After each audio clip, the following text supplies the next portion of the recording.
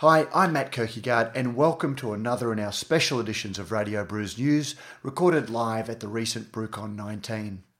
Our coverage of BrewCon 19 was made possible by Bintani, who are not only providing brewers with the finest ingredients, they gave us the opportunity to bring you the finest guests live. And I can't think of anyone finer than this week's guest, Rudi Hekier. His BrewCon bio reads thus.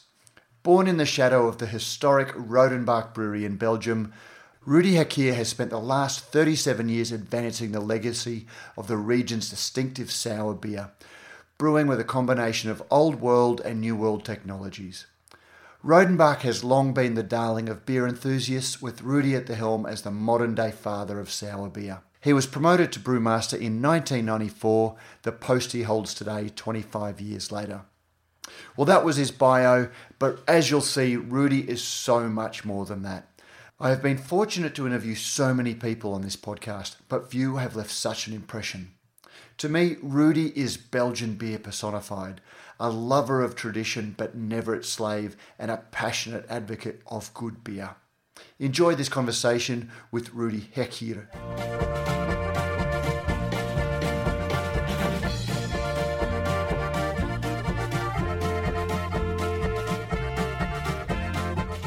Rudi Hekier?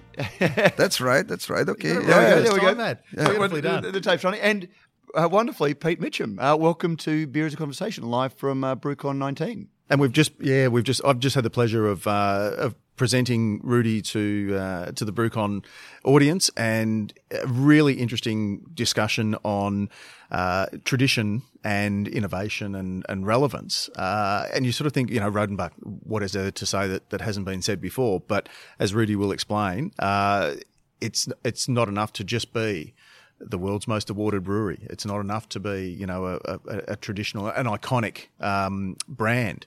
You need to be able to move forward as your new market moves forward as well. Which is a great way, because I wanted to, this has been a couple of episodes of Old Man Radio, as we've been talking to the kids about some of the important beers. Yeah. And I say that laden with sarcasm. But Rudi, perhaps you could just step us back and tell us the Rodenbach story. Well, the Rodenbach story goes quite back in time. It is based on a brewing method that dated from before the year 1000. It was a way to make beer in summer and to stabilize the beer in summer, because all the beers who were brewed in summer were very quick infected. So they must have discovered a method to preserve the beer by acidity. This is really the key of our brewing method. And then the brand. The brand is coming more alive by the takeover of a German family in 1821. And they were very successful. And they could make the beer even better. So they compared our brewing method with English brewing methods of old porters, because also porters at the time were sour, but accessible sour. So the beer became very popular, but then we have had the First World War. All the Belgian breweries were stolen from their copper by the Germans, so they could not start up again after the First World War, except Rodenbach. And why? Because when the Germans came in Roeselare, they died a lot of people. And the Rodenbach family was a very important family, and they said, okay, you cannot do that any further. You may not kill all the people. So they made a negotiation with the Germans. They paid the whole capital of the brewery to the Germans to protect the city, to protect the brewery, and to protect the installation. And the Germans had to respect that. Thanks to that, we could start up immediately after the First World War. And that brand became even more popular. And from the beginning, it was a maltery brewery. So it was, and it was not always called the Rodenbach Brewery. From time to time, it was called La Brasserie Rodenbach ou La Brasserie Malterie Saint-Georges. Many names, but always owned by the same family, the Rodenbach family. And the brand was very popular early 80s. But then we had seen the coming up of the wheat beers in Belgium. They were also very popular. We bought a second brewery in Brugge, Brewery de Gouden Boom. And those two breweries were sold by the family to the Palm Brewery. So then we became another step of organization. But we have had the chance thanks to that took over, that we could build new installations, build a new brew house. And now again, we are in a bigger corporation because the Swinkels family took over the whole Palm Breweries group in Belgium. And again, we have had a chance to do new investments to make our beer even better than it was before. And we have the chance to bring our beer all over the world because they are very strong in export. And this is also the reason why I'm here. One of the things I'd like to pick up on that, because it's one of the foundational things that I think we do forget in a rapidly changing craft beer focused world, is as what are now called sour beers, whether they're kettle sours or mixed fermentation beers. A lot of people today think that it is a flavour outcome that is being chased, when you said that acidity in the beer was used to preserve the beer, and the taste was a side effect of the function, which was preserving, which is a little bit like hops being used in beer as well, to extend the shelf life. Disadvantage of using hops in beer is that it gives bitterness. Disadvantage of using preservation with acidity is that it gives acidity. Okay, you have that, but then you can play with it. If I look to the hoppiness and bitterness in beer, you can play with the varieties of hops, and you can make it more pleasant, more citrusy, more flowery. I see New Zealand hops that are innovating. They are bringing a wine taste in a beer, but also with sour beers, you can bring, in a natural way, fruitiness in your product, so that the beer is more attractive, that the beer is more interesting for the consumer. You always can add other flavors, like fruit flavors, but then you have, it's not beer-owned. And what we try to do, we try to bring as much fruity flavors in the beer by the beer itself, by aging the beer on wood. And these are our legends. And Matt, one of the things that Rudy pointed out that I think really tickled the room was that, and particularly for Australian and perhaps Melbourne beer folks, to see Rudy say, well, we're the world's most awarded brewery. And which may be challenged by one particular brewer in Australia. But the first award, if I'm correct, Rudy, was 1894 or 1896, and the most recent was 2 weeks ago at the World Beer Challenge, and they've been winning them ever since. So that tells us, I guess, there's the history of the brewery, but it's still in a modern age. You've obviously found a way to keep that brand story relevant to drinkers who now perhaps don't know the history and are seeing, as Matt said, sour beers as something a bit cool and niche. Yeah, I think you have to respect your history, but you cannot live from your history. You have to learn from your history, but you have to live by the future, by the millennials, by the new people. So we have to communicate with them in their way of thinking. And always looking back and saying, we were better at the time, we were the strongest, no, you are nobody. You are now, and you have to beat the future. And this is what we try to do. But as a brewery that has inspired so many of the new generation of brewers, or the people that really pioneered what we now call craft beer, does it lend a sense of frustration when you hear, as I have, people describing Rodenbach as, it's an approachable sour? Once upon a time... Okay. Future will say who is right to say that. Okay. No, frustration is a bad partner. You may not be frustrated. I think the craft beer industry is good that it is there. They are bringing life again in brewing industry. What we have seen since the First World War, all beers were becoming more equal, and the best quality survived. All the other ones disappeared. But at a certain moment in the 80s, it was nearly 96% of Pils beers in the world. And if I look to that evolution, the bitterness was going down, that you nearly did not taste any bitterness any longer in the beer. And then we have seen the movement of craft beer people who want to bring more flavor in the beer. And maybe they are going too far. Okay, they are right to go too far. It is the consumer who will decide it at the time. And he is our judge, not a brewer who is talking about the brand of his conqueror. It's the consumer who will be our judge. And you can cry what you want. You can say, oh, a beer of 80 EBU is a good beer and it's very drinkable.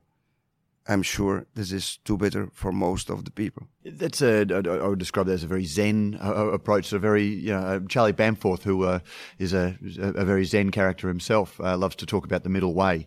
And that sounds like a very pragmatic, realistic way of viewing it. But how does a brewery with the tradition that Rodenbach has, and the beers, and how do you manage to tell that story, but also stay relevant to these people that are looking for the new and the exciting?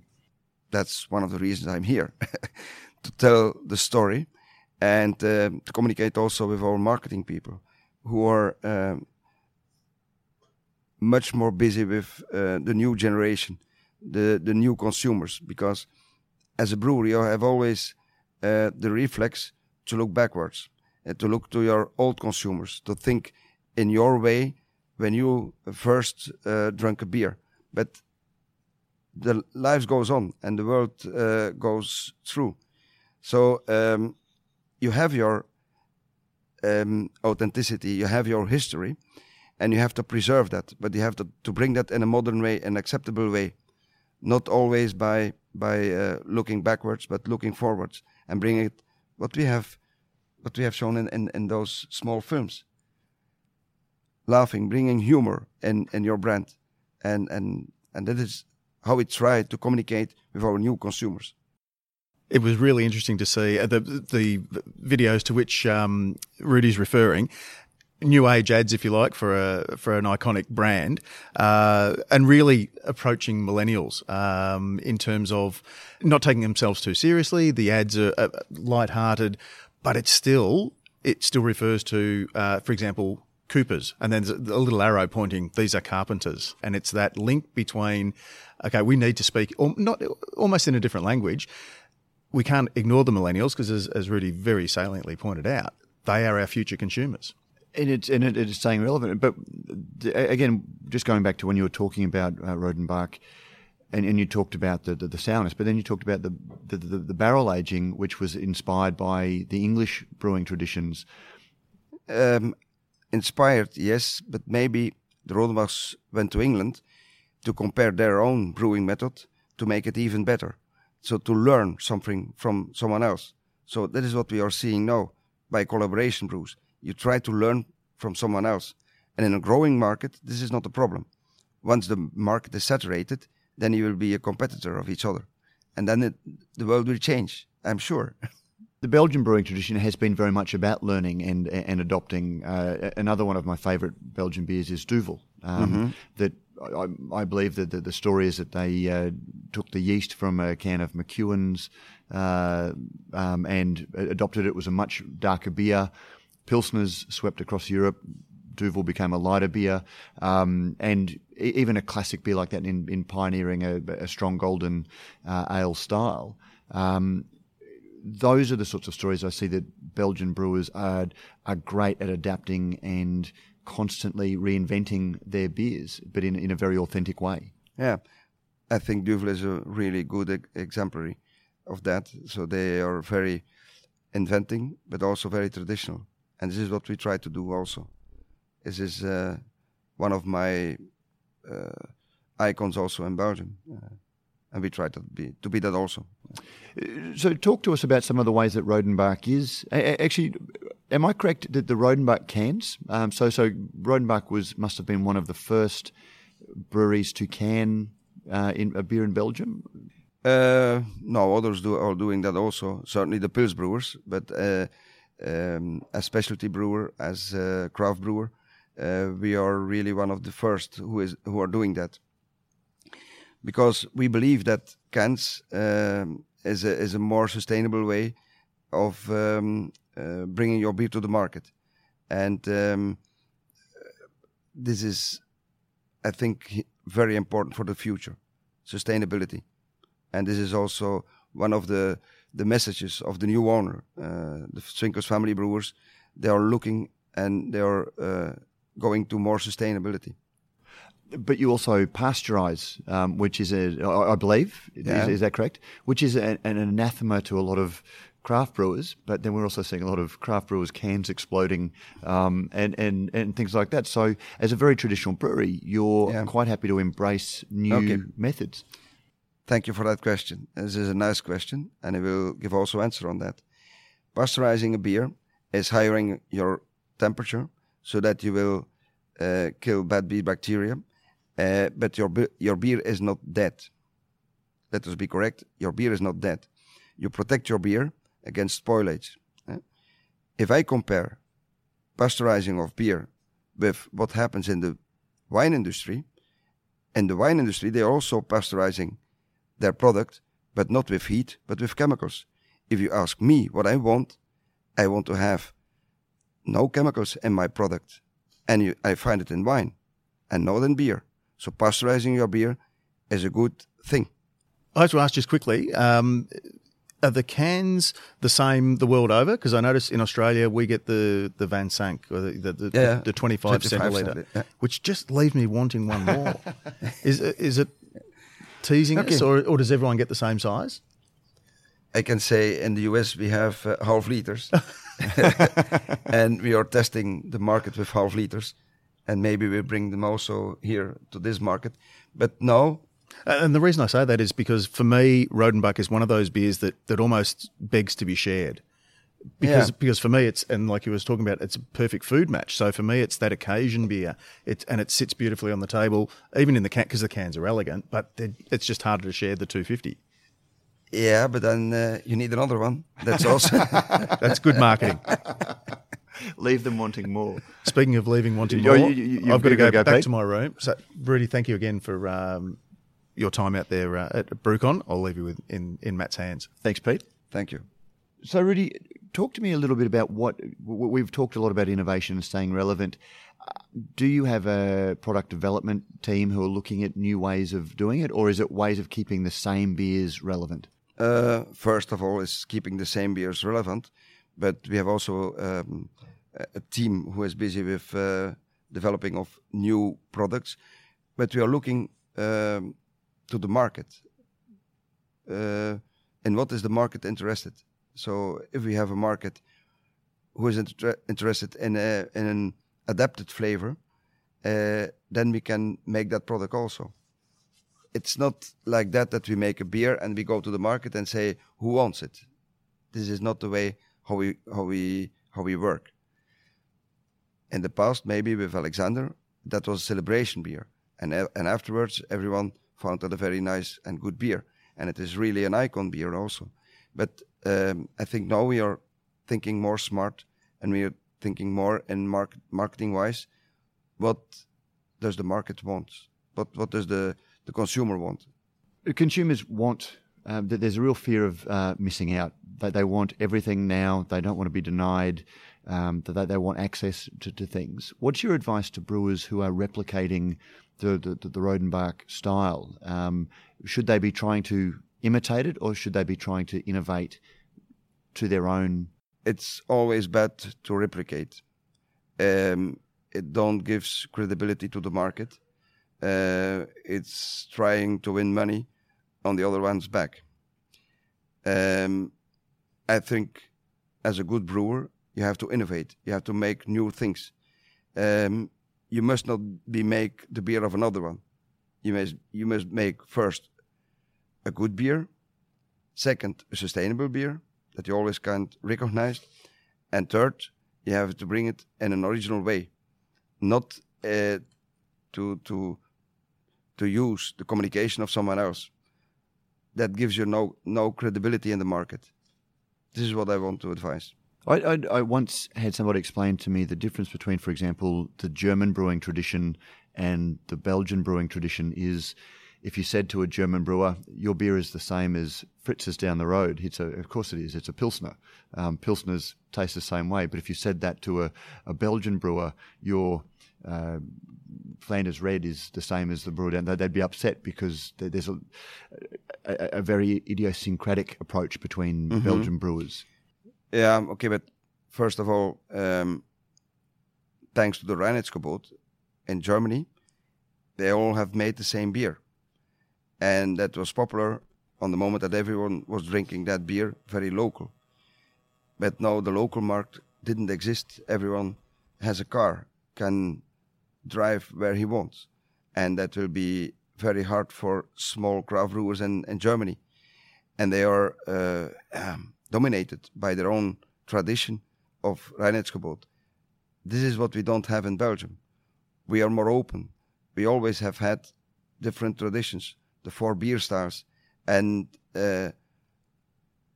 no Belgian brewer will say to another one, you are doing it in the wrong way. So this is not like that. But if I talk about my own brand, the Flemish Red Brown tradition, I can say the way how we are doing it, and I can talk about more than 80% of the market share, that it is still in the original way as we made it 200 years ago, and I can prove that.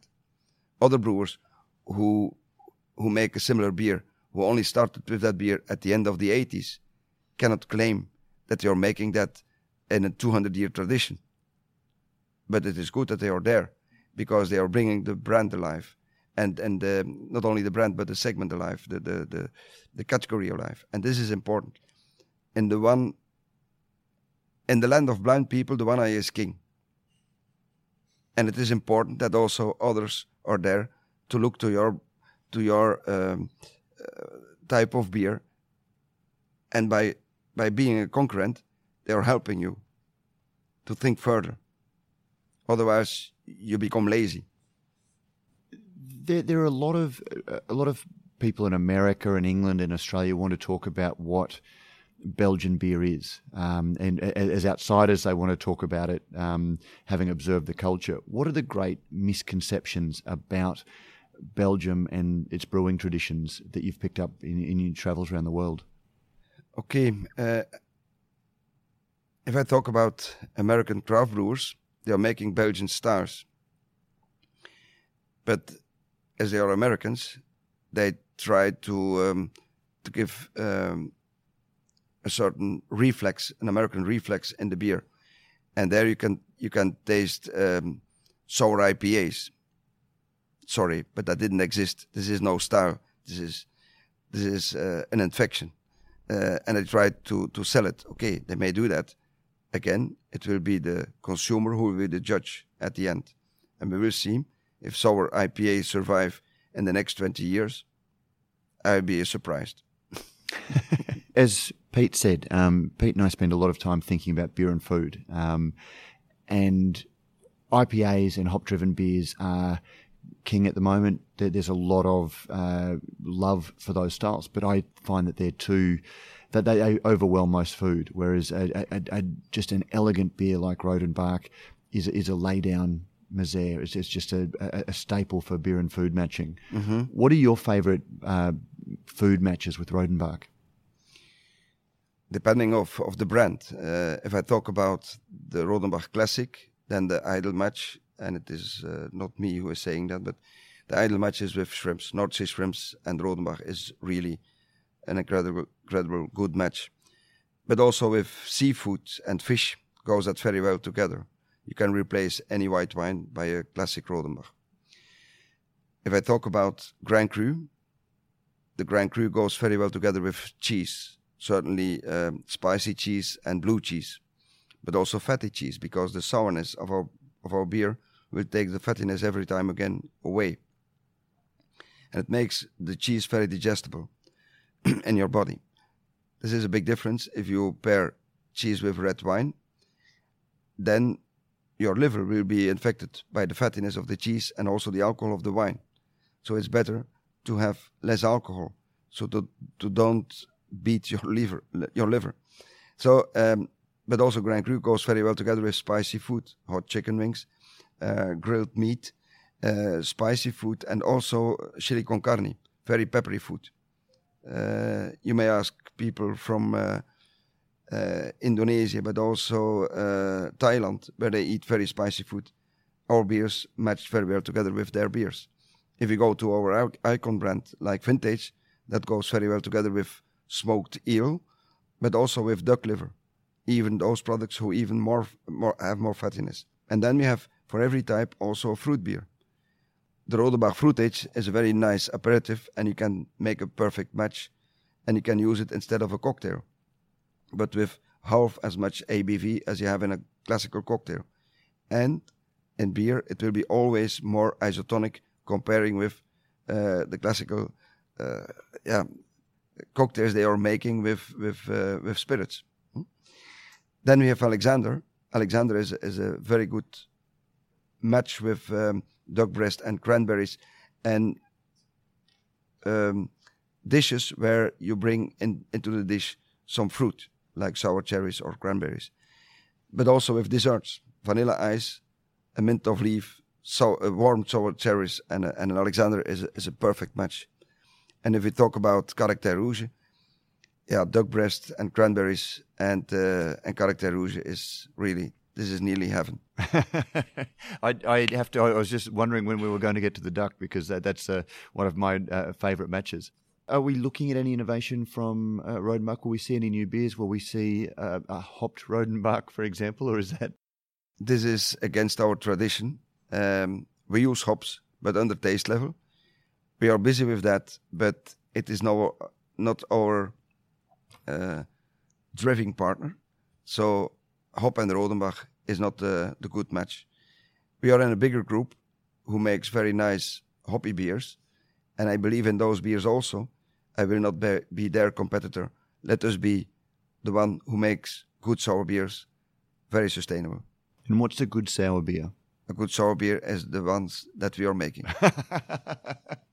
Rudi Hakeer, thank you very much for giving up a little bit of your time at BrewCon. Thank you for travelling and presenting at BrewCon, and thank you for spending a little bit of time with us on Radio Brews News Live. Thank you very much for having me.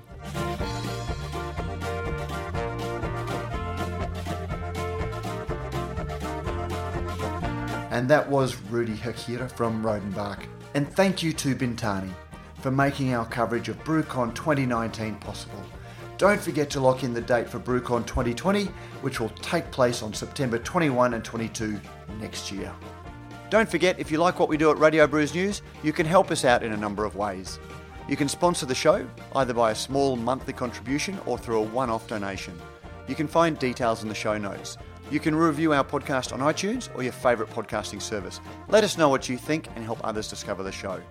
Finally, you can tell us directly what you think by sending an email to producer@brewsnews.com.au.